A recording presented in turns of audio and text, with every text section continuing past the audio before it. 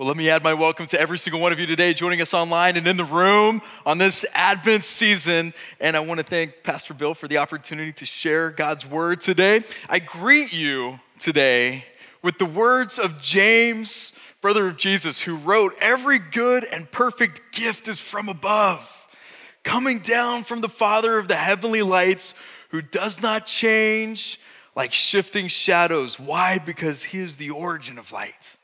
And so he doesn't sway.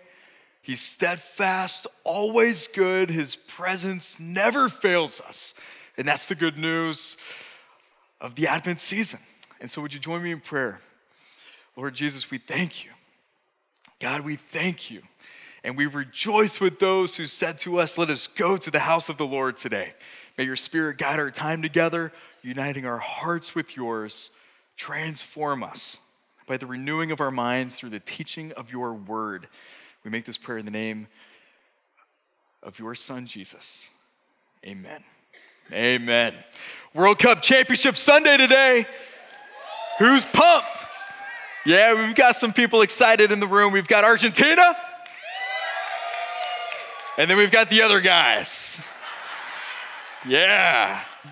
I know some of you may not be checking the score right now because maybe you recorded it, but I'm just going to say it's going to be almost impossible to get out of here today without hearing the score. So may I just say that it looks like that the sky blue and white might be hoisting pretty soon. So let's pray. Let's see what happens. And if again you're kind of going for the other guys, then well, you're in Miami.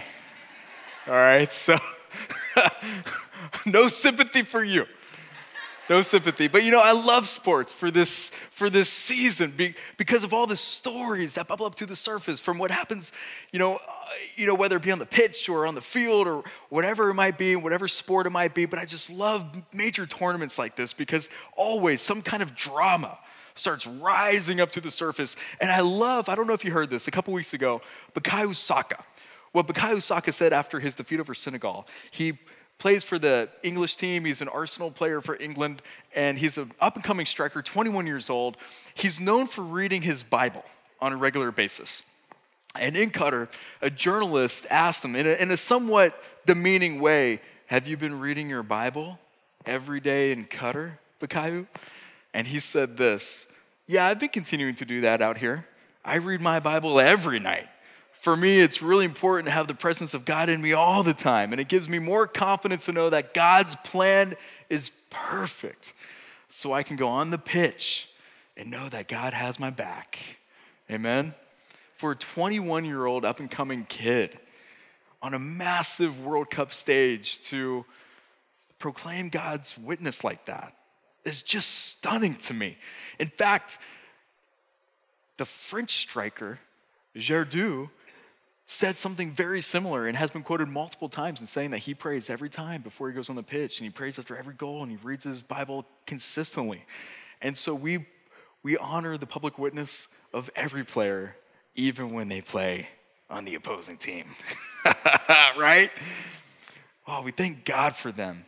And as many of you know, this is the first time that the World Cup has ever been played during the winter months. Typically, it's played in the summer months, but I think it's so fitting that the World Cup in a major tournament like this is being played during the Advent season, right? Every 4 years, we long for this tournament. We're excited for it. We can't wait for it. We all get, all jammed up and excited about, the different teams that are playing in the tournament, vying for that championship slot. And in the same way, our hearts long for the arrival of our King. Do they not? Our hearts long for eternity, for something greater than us, for something bigger than us. The word Advent means arrival and celebrates the moment when God arrived to us in Christ Jesus in the most unexpected way, as a perfect gift to save you, to save me, to save our whole world and offer us the future hope of life together with your Heavenly Father, fully restored, fully reconciled, which means whatever you might be experiencing this Christmas season, however you walked into this room, or however you clicked online right now, God hasn't forgotten you. It might seem like that in the waiting, as we heard Jenny talk about just a few moments ago in leading worship for us today. It might seem frustrating in the waiting. You might even wonder, is this really going to happen? Is what I'm longing for really going to come to pass? And so in this season, in the Advent season, it's one of the few times in the whole Christian calendar where just God meets us in those emotional moments of longing, of waiting. So whatever you might be experiencing, God hasn't forgotten you. God hasn't forgotten you. In fact, for all of God's promises have been fulfilled in Christ with a resounding yes. And through Christ, our amen, which also means yes, ascends to God for his glory, which means in Christ, all of God's promises are sempre si, always yes, always yes. Though Christmas has become filled with so many characters of all different kinds, right? Oh, so many characters. Advent itself isn't a fairy tale. It's not part of all those characters and just one, part of the one big fairy tale of Christmas. No, in fact, it points us to the inbreaking of a reality more true, more real than anything this world could ever offer to us. It's the arrival of the most perfect gift. The most perfect gift. In the weeks leading up to the World Cup, a number of my friends recommended that I ought to check out the show Ted Lasso. Any Ted Lasso fans in the house? Yeah? Any Ted Lasso fans online? It's a quirky show. Yep, I know you're a Ted Lasso fan. We were just talking about it at the last experience. Ted Lasso, it's funny, it's witty, it's full of a lot of language, just to be aware of that if you check it out. But it's full of a number of surprising leadership principles. The series is about a Division II Midwest American college football coach who gets recruited to become the manager of an English Premier League football team. What a premise, right? From his first day on the pitch, no one believes in Ted Lasso except for Ted Lasso. You knew I was coming at you, right? I knew you knew. His charming buoyancy isn't fazed by criticism. In fact, what makes this show so compelling is how Ted Lasso overcomes personal and professional challenges on the pitch by showing compassion and unwavering positivity. One of the tactics that Ted Lasso uses to overcome his critics is by giving little gifts to his owner, to his players, to his fellow coaches. It's really remarkable. And in one scene in particular, he gives just the right gift to a player on the team who needed to feel a little bit more like home. Check it out. Here we go. Coach, you got any last words? Speed on the outside. Speed on the outside. You heard the man. That's all we got for you, except for one thing. And that's happy birthday, Sam!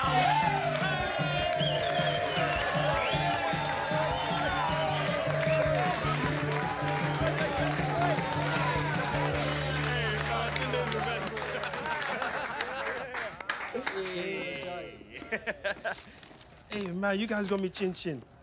No, wow. Hey, this is all I used to eat growing up. Well, we know you haven't been home in a while, so we thought we'd bring some home to you. You guys, man. Is she gone?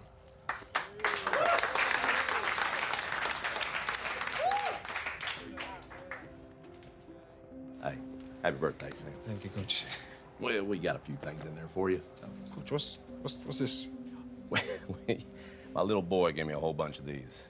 Help keep me safe while I'm away. Yeah, I miss him, My dad used to pinch my earlobes for good luck. We know you haven't been home in a while, so we thought we'd bring a little bit of home to you. I can't imagine a better description of Christmas, right? We bring a little bit of home to you. Christ makes a way home for you. Can you think of a time when you couldn't wait to give just the right gift to someone special in your life? Can you remember that time when you couldn't wait to give just the perfect gift? How did you feel when you purchased that gift? The anticipation, the buildup, when you wrapped that gift and you held on to it for just the right time to give it to your special loved one.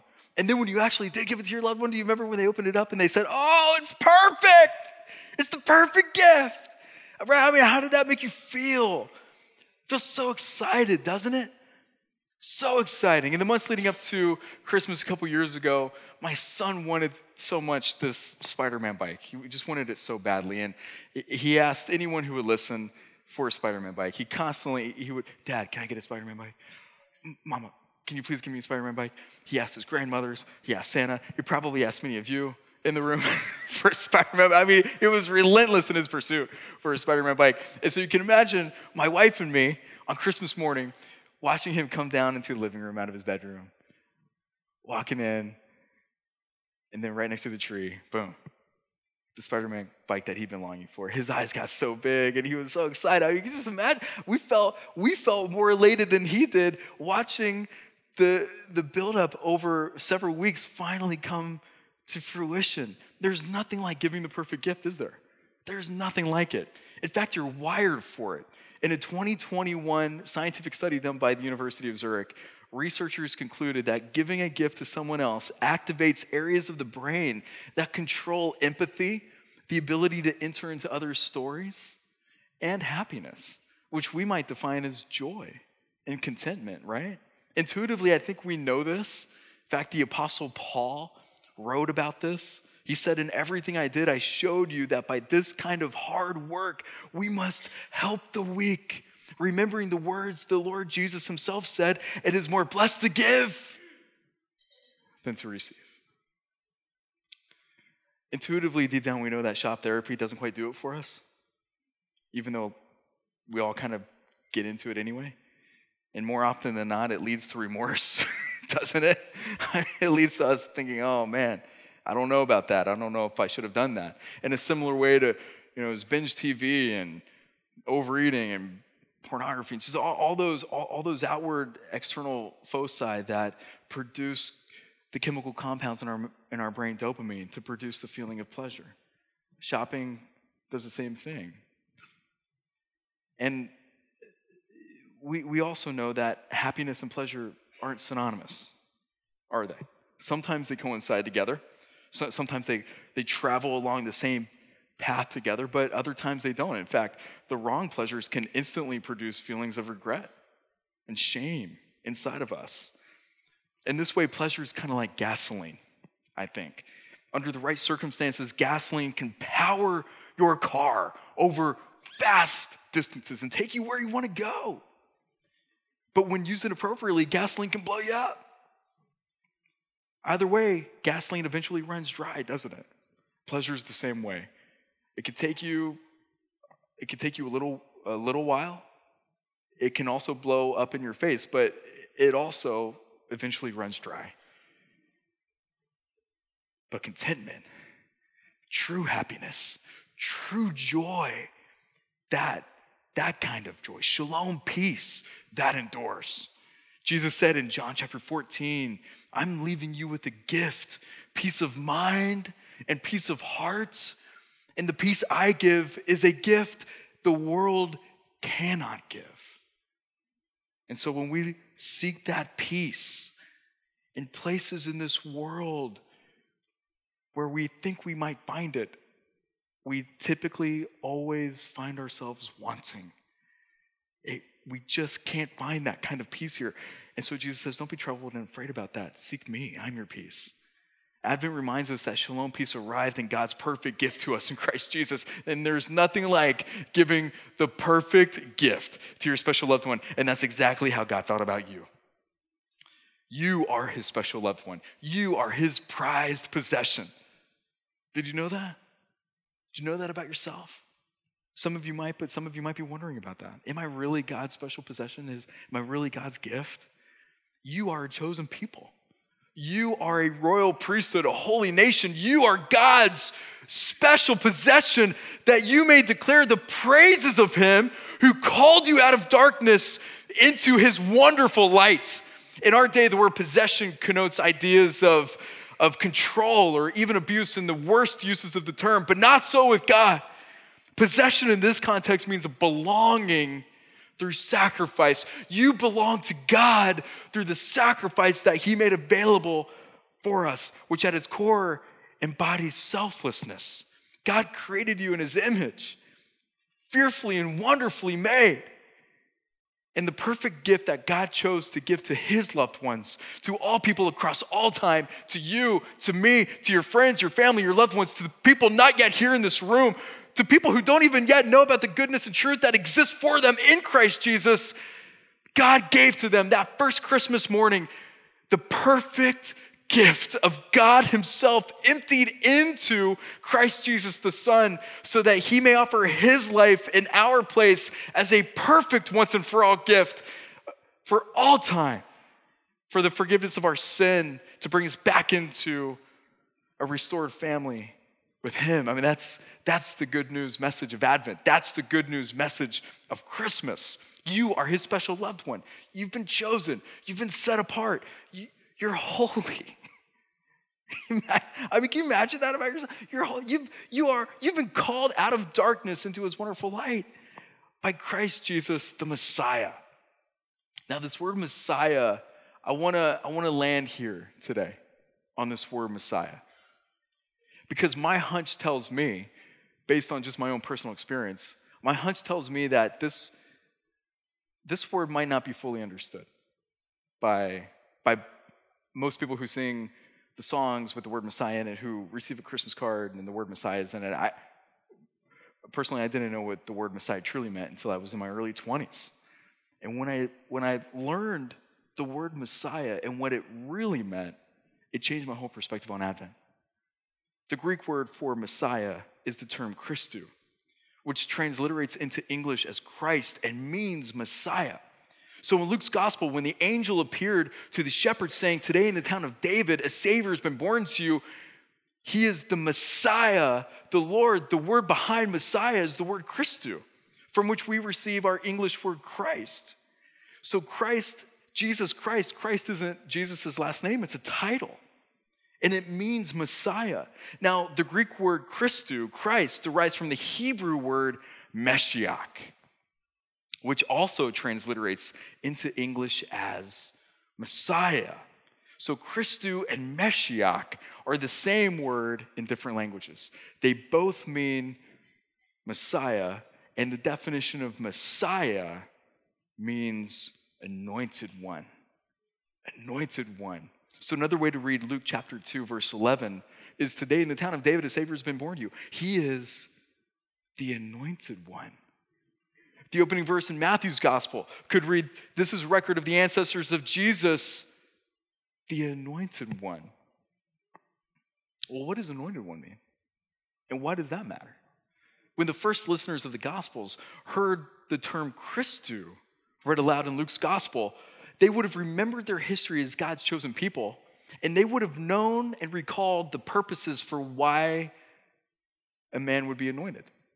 To anoint means to smear. That's the actual meaning of anoint. It just means to smear or rub. And in the Old Testament, before a man would embark upon a sacred task to carry out God's mission for his people, a priest would anoint that man's head with oil. He would rub oil on his head to symbolically represent God's covering, his covering presence over that person. So Messiah, meaning anointed one, anointed meaning to rub, and that act symbolizing God's covering. So when you hear this verse read, this is Jesus, the anointed one, with God's special covering to carry out his sacred mission in the world. Well, there were 3 reasons why a man would be anointed in the Old Testament. First, to lead as a king. A king was always anointed by a priest to serve God's sacred mission, to lead as a king. Second, to speak as a prophet. And then third, to serve as a priest. First, about the king. God would anoint a king to lead God's people with integrity, with character. The king stands for righteousness among the people. The king advocates for justice and guides people down paths of peace and benevolence for God's people. God anointed Israel's king to serve the people and bless the world. So in a way, Israel's king was always intended to be a king for the world, a king to bless the world, even though that vision never materialized. Why? Because most kings who served Israel were kings who did evil in God's sight. They were kings who did the opposite of caring for the people and blessing the world. They were kings who oppressed people. They were kings who cursed other nations. You probably know some rulers like that. One proverb reads, when the righteous thrive, the people rejoice. When the wicked rule, the people groan. Ever groan under a leader? Maybe in your business or workplace, maybe someplace in your life, did you groan under the leadership of someone else who just didn't quite serve with that kind of benevolence, that kind of goodness? An anointed king is always good news whenever there are leaders who are wielding power for their own gain. Now, second, about the prophet. God would anoint a prophet for the purpose of telling God's truth. Since the very beginning of time in Genesis chapter 3, when the enemy broke into our world and deceived the first man, first woman, Adam and Eve, with what? A lie. The world has been yearning for the truth ever since. We've been hungering for the truth. Some of the most grievous atrocities in the last century have been done in the name of lies cloaked as truth.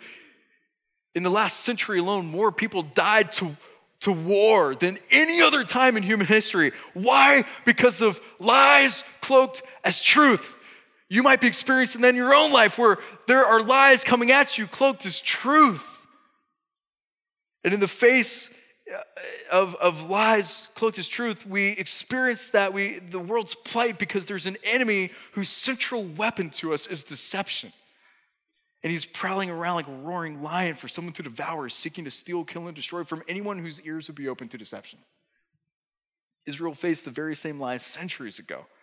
Leaders made false claims and abused their power. God's people strayed from their life together and apart from God. But at the moment when desperation would reach its peak among God's people, God would always call up, raise up, set apart, and a priest would anoint that person to tell the truth that either couldn't or wouldn't be shared. God would always raise up a truth teller. An anointed priest is always good news when people are far from God. Or God would anoint an anointed prophet is always good news when there are voices telling lies to us. Telling lies. And last, about the priest. God would anoint a priest to serve God's people. Sin distanced people from God. That was the result of what happened in Genesis chapter 3. Sin entered into the world, and the chasm couldn't be overcome from us. So what did God do? Well, God so loved the world that he raised up priests and gave them the sacred mission of offering sacrifices on behalf of the people to bring them back into his presence. An anointed priest is always good news when people are far from God. Each one of these three offices functioned as the means through which God sought to live with his people all throughout the Old Testament. Now, with this in mind, imagine hearing the angels call again in Luke chapter 2.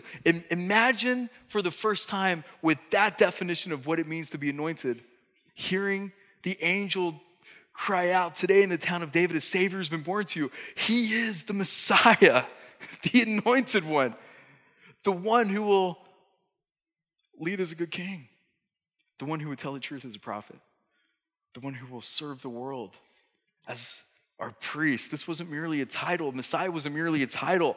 This was hope incarnate.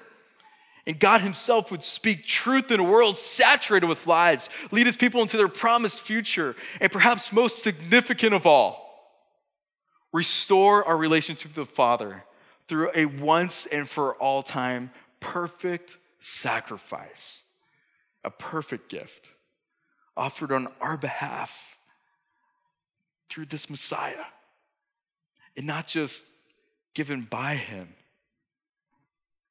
but as the sacrifice himself. This Advent season, what if you opened your heart in a fresh way to this Messiah? What if you opened your heart in a new way, or maybe for the first time, to a king who desires to lead you into your promised future, to speak truth to you that you need to hear, and to serve you in a way that restores your relationship to your Father? How might your life change if you receive the anointed one by God as the king to lead you into his promised future? You know, Jesus doesn't look like a king. After all, he was born in a feeding trough. How many kings do you know were born in a feeding trough? Probably not very many. I only know of one. Jesus doesn't qualify according to the world's expectations as any type of king, but we thank God that God doesn't operate according to the world's expectations. About 700 years before Jesus, God anointed a prophet named Isaiah to speak God's truth about the future anointed king. And he wrote, "For a child is born to us, a son is given to us. The government will rest on his shoulders, and he will be called Wonderful Counselor, Mighty God, Everlasting Father, Prince of Peace." Who needs a king described as that in your life? I do. His government and his peace will never end. He will rule with fairness and justice from the throne of his ancestor David for all eternity. The passionate commitment of the Lord of heaven's armies will make this happen, which means where there seems to be no way, the Lord will find a way.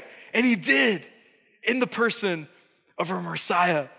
I don't know about you, but this kind of king is worthy of all my allegiance, worthy of my entire life. I need this king's leadership over my mind and in my heart and leading my way. Advent announces the arrival of this good king who promises to lead you to peace, shalom peace, not just peace masked as pleasure or peace masked as temporary comfort, but as peace that brings wholeness from the inside out. His kingdom isn't governed by the same laws that govern our world. In fact, King Jesus summed up his entire law in one single word in John chapter 13, and he said this: "A new command I give you, love. Love one another." If you want to know the law of this kingdom and seek to obey it, it's simply to love. That's it. That's how you know that you are a citizen of this kingdom, as love fills you and then pours out of you.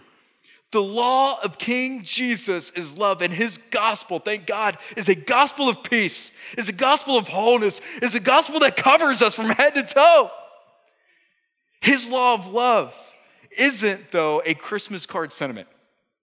And so when I say love, I'm not thinking of the kind of love that we just read in Christmas cards or we might watch on TV. I'm thinking of love defined by service and sacrifice. To love like Jesus lifts the needs of others above yourself. It lifts others, it allows others to go before you. His law is simple. It's not easy, but it's good. It's always good. To follow your anointed king is to follow Jesus' lead in sacrificial love. How might your life change this Advent season if you receive the anointed one by God as the prophet in your life to speak the truth that you need to hear? In a day when so many voices are after us, are telling us what to do, what to believe, how to feel, how to vote, how to spend your resources, what to think about yourself, what to think about others. And whatever else those millions of voices want to say to you and about you, what if this Advent season we quieted those voices? And instead we opened our ears to the only one, according to the Christmas story, who was authorized by God to speak the truth to you that you need to hear, that I need to hear. This Advent season, whenever you hear the word Messiah, may you be reminded to open your ear to the still small voice of God, the only one authorized in the Christmas season to speak truth to us, to give us his truth in his word. How might your life change this Advent season if you receive the anointed one by God as the priest to reconcile your broken relationship to God? And quite frankly, I think this is the most stunning. As we look at these three offices of king, prophet, and priest, they're all amazing in their own way, but there's something about this one in particular that just stuns my heart. The way the Old Testament priests back then, the way that they restored God's people into a right relationship with him was by offering a sacrifice without any blemish. The gospel writers tell us that the perfect sacrifice that would restore us back into a right relationship with God forever wouldn't just be offered by the Messiah, but would be the Messiah. He is our priest and he is our sacrifice. And that to me is most stunning. Most stunning. Some of you today walked into this room with all kinds of needs. Perhaps your heart feels laden with shame. Maybe you're working through regrets of your past. Perhaps you're trying to understand the broken relationships that you're currently processing. Maybe some of you today might be trying to discern how you're going to put food on the table during this Advent season, which, by the way, if you are thinking that, your church wants to come alongside of you for that. Your Messiah cares about each and every single one of your needs, even those that are so deeply rooted in you that maybe no one even knows what that need might be. But truly, your most pressing, urgent need is restoration with God. And Jesus meets us all the way down into that need that not even we can do anything about. And that's the gracious gift that he offers to us. That's the perfect gift that comes to us this Advent season. Once for all time, he has appeared at the end of the age to remove sin by his own death as a sacrifice, the author of Hebrews tells us. What a perfect Christmas gift for our world, for those of us who feel lost, for those of us in need. Our Messiah is the way, the truth, and the life. From John 14, you've ever heard that, where Jesus said, I'm the way, the truth, and the life? I think John here is actually recording what Jesus said as a redefinition of what it means to be the Messiah. He's the king who shows us the way. He's the prophet who tells us the truth. He's the priest who offers us life. He's the perfect gift. And to accept it, all we need to do is receive him with gratitude. That's all we need. His sacrifice removes sin's death from us. And now as a result, we have an anointing. John wrote, you have an anointing from the Holy One, and all of you know the truth. Christ made our Heavenly Father's love and goodness known to us. We know the truth. It's been revealed to us. But the good news in this, the surprising news of this in Christmas, is that the same anointing that the Father extended to the Son now covers you. You are covered. God's got you. Your Father's got you, which means nothing in this world can keep you from experiencing that goodness. No circumstance in this world, no situation. In fact, the whole world might even give way around you, but his covering's got you. That's the gift. And now his covering calls you to embark upon God's sacred work in the world. The same sacred work that the Father gave to the Son to seek and save the lost now extends to us. We've got the same mission now. As we receive this gift, it's now ours to share. It's ours to give away. This was first Jesus' sacred mission, and now you've been anointed by the Father to carry it out, not as the Messiah, but as the Messiah's hands and feet, called the church. That's the good news of what it now means to be part of the church. And this is how we know we're more than conquerors, because God's got you covered. And since his anointing covers every part of you, everywhere you go, now there's nowhere you can go where God's not with you. There's nothing you can do where God's not with you. So today, let me invite you to receive his way as king and share his way. Let me invite you today to receive his truth as the good prophet and share his truth. Let me invite you today to receive his life as our priest and sacrifice, and then share his life. You are anointed to lead. You are anointed to speak God's truth, and you are anointed to serve the world. And so this Christmas, we have a week. And so my call to action for us today is to simply take a couple of these with you. To receive his truth and then to share it in word, and then to invite others to come and experience the way, the truth, and the life of their Savior. Because the Savior isn't just for us, the Savior is for the whole world. And so on your way out today, let me encourage you to pick a couple of these up and let's share it. Like one of those cookie trays. I don't know if you guys get these. My family, we get them because we've got little kids, but do you ever get those pass the tray cookie exchange trays? That you get a whole tray of cookies, but then the goal is to then pass the tray on to somebody else. You ever get those? We get those. And the joy of receiving these is you bake cookies with your family, and then you get to share some with others that, some of your favorite cookies. Let's pass the sweet tray of cookies in this invitation to someone. The good news is that no one has to bake any cookies. So you don't have to bake any cookies. All you have to do is just pass the sweetness. Let's share this sweetness, and let's witness what God does. Is love really love if it isn't shared? Love isn't love until you give it away. So let's give the gift of Christmas. Let's give the gift of Christ as we share with others this Christmas season. Would you pray with me? Lord Jesus, we thank you for your arrival on the scene, for your arrival in our lives. Jesus, we thank you for meeting us in our needs, for not counting our sin against us, but for truly seeing us as ones fearfully and wonderfully made in your image. Lord, thank you.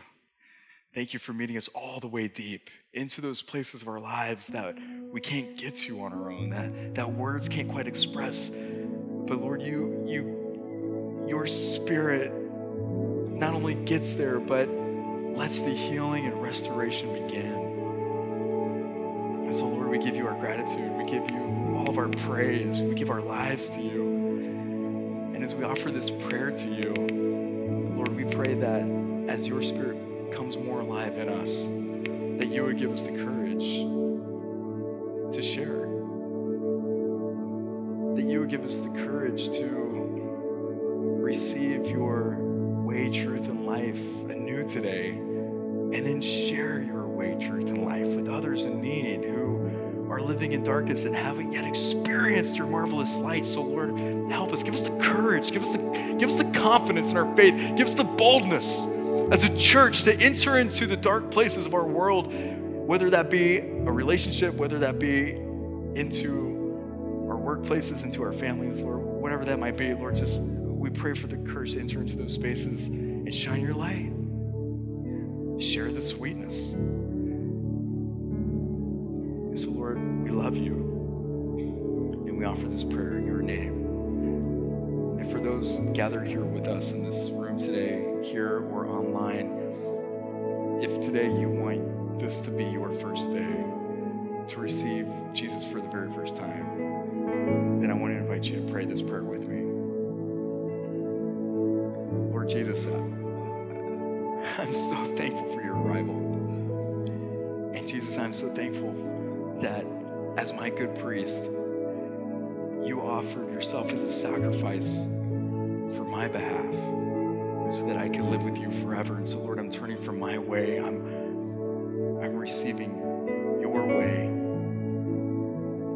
And I want to walk with you forever, beginning today. Lord Jesus, forgive me my sins.